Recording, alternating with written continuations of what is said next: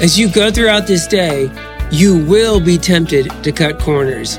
Every day, we're tempted to slightly fudge the truth, to oversell in order to make a deal, to lie to cover up a mistake. People are doing these things all around us. But what will we do? Will we lie a little or walk in complete integrity?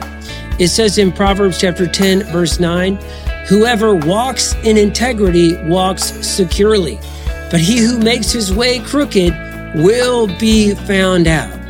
In the end, if we cut corners, we will experience shameful results. So be done with it. Decide that you're going to live this day in complete integrity.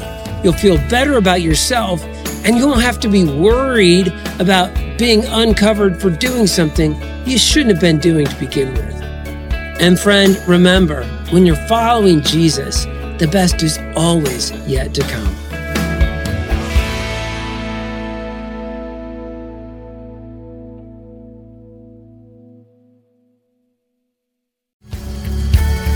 Thank you for listening to our podcast. Be sure to subscribe so that you can be notified of our most recent content. If you have any comments or questions for us, feel free to jump over to WashingtonCrossroads.com. Thank you again and have a great week.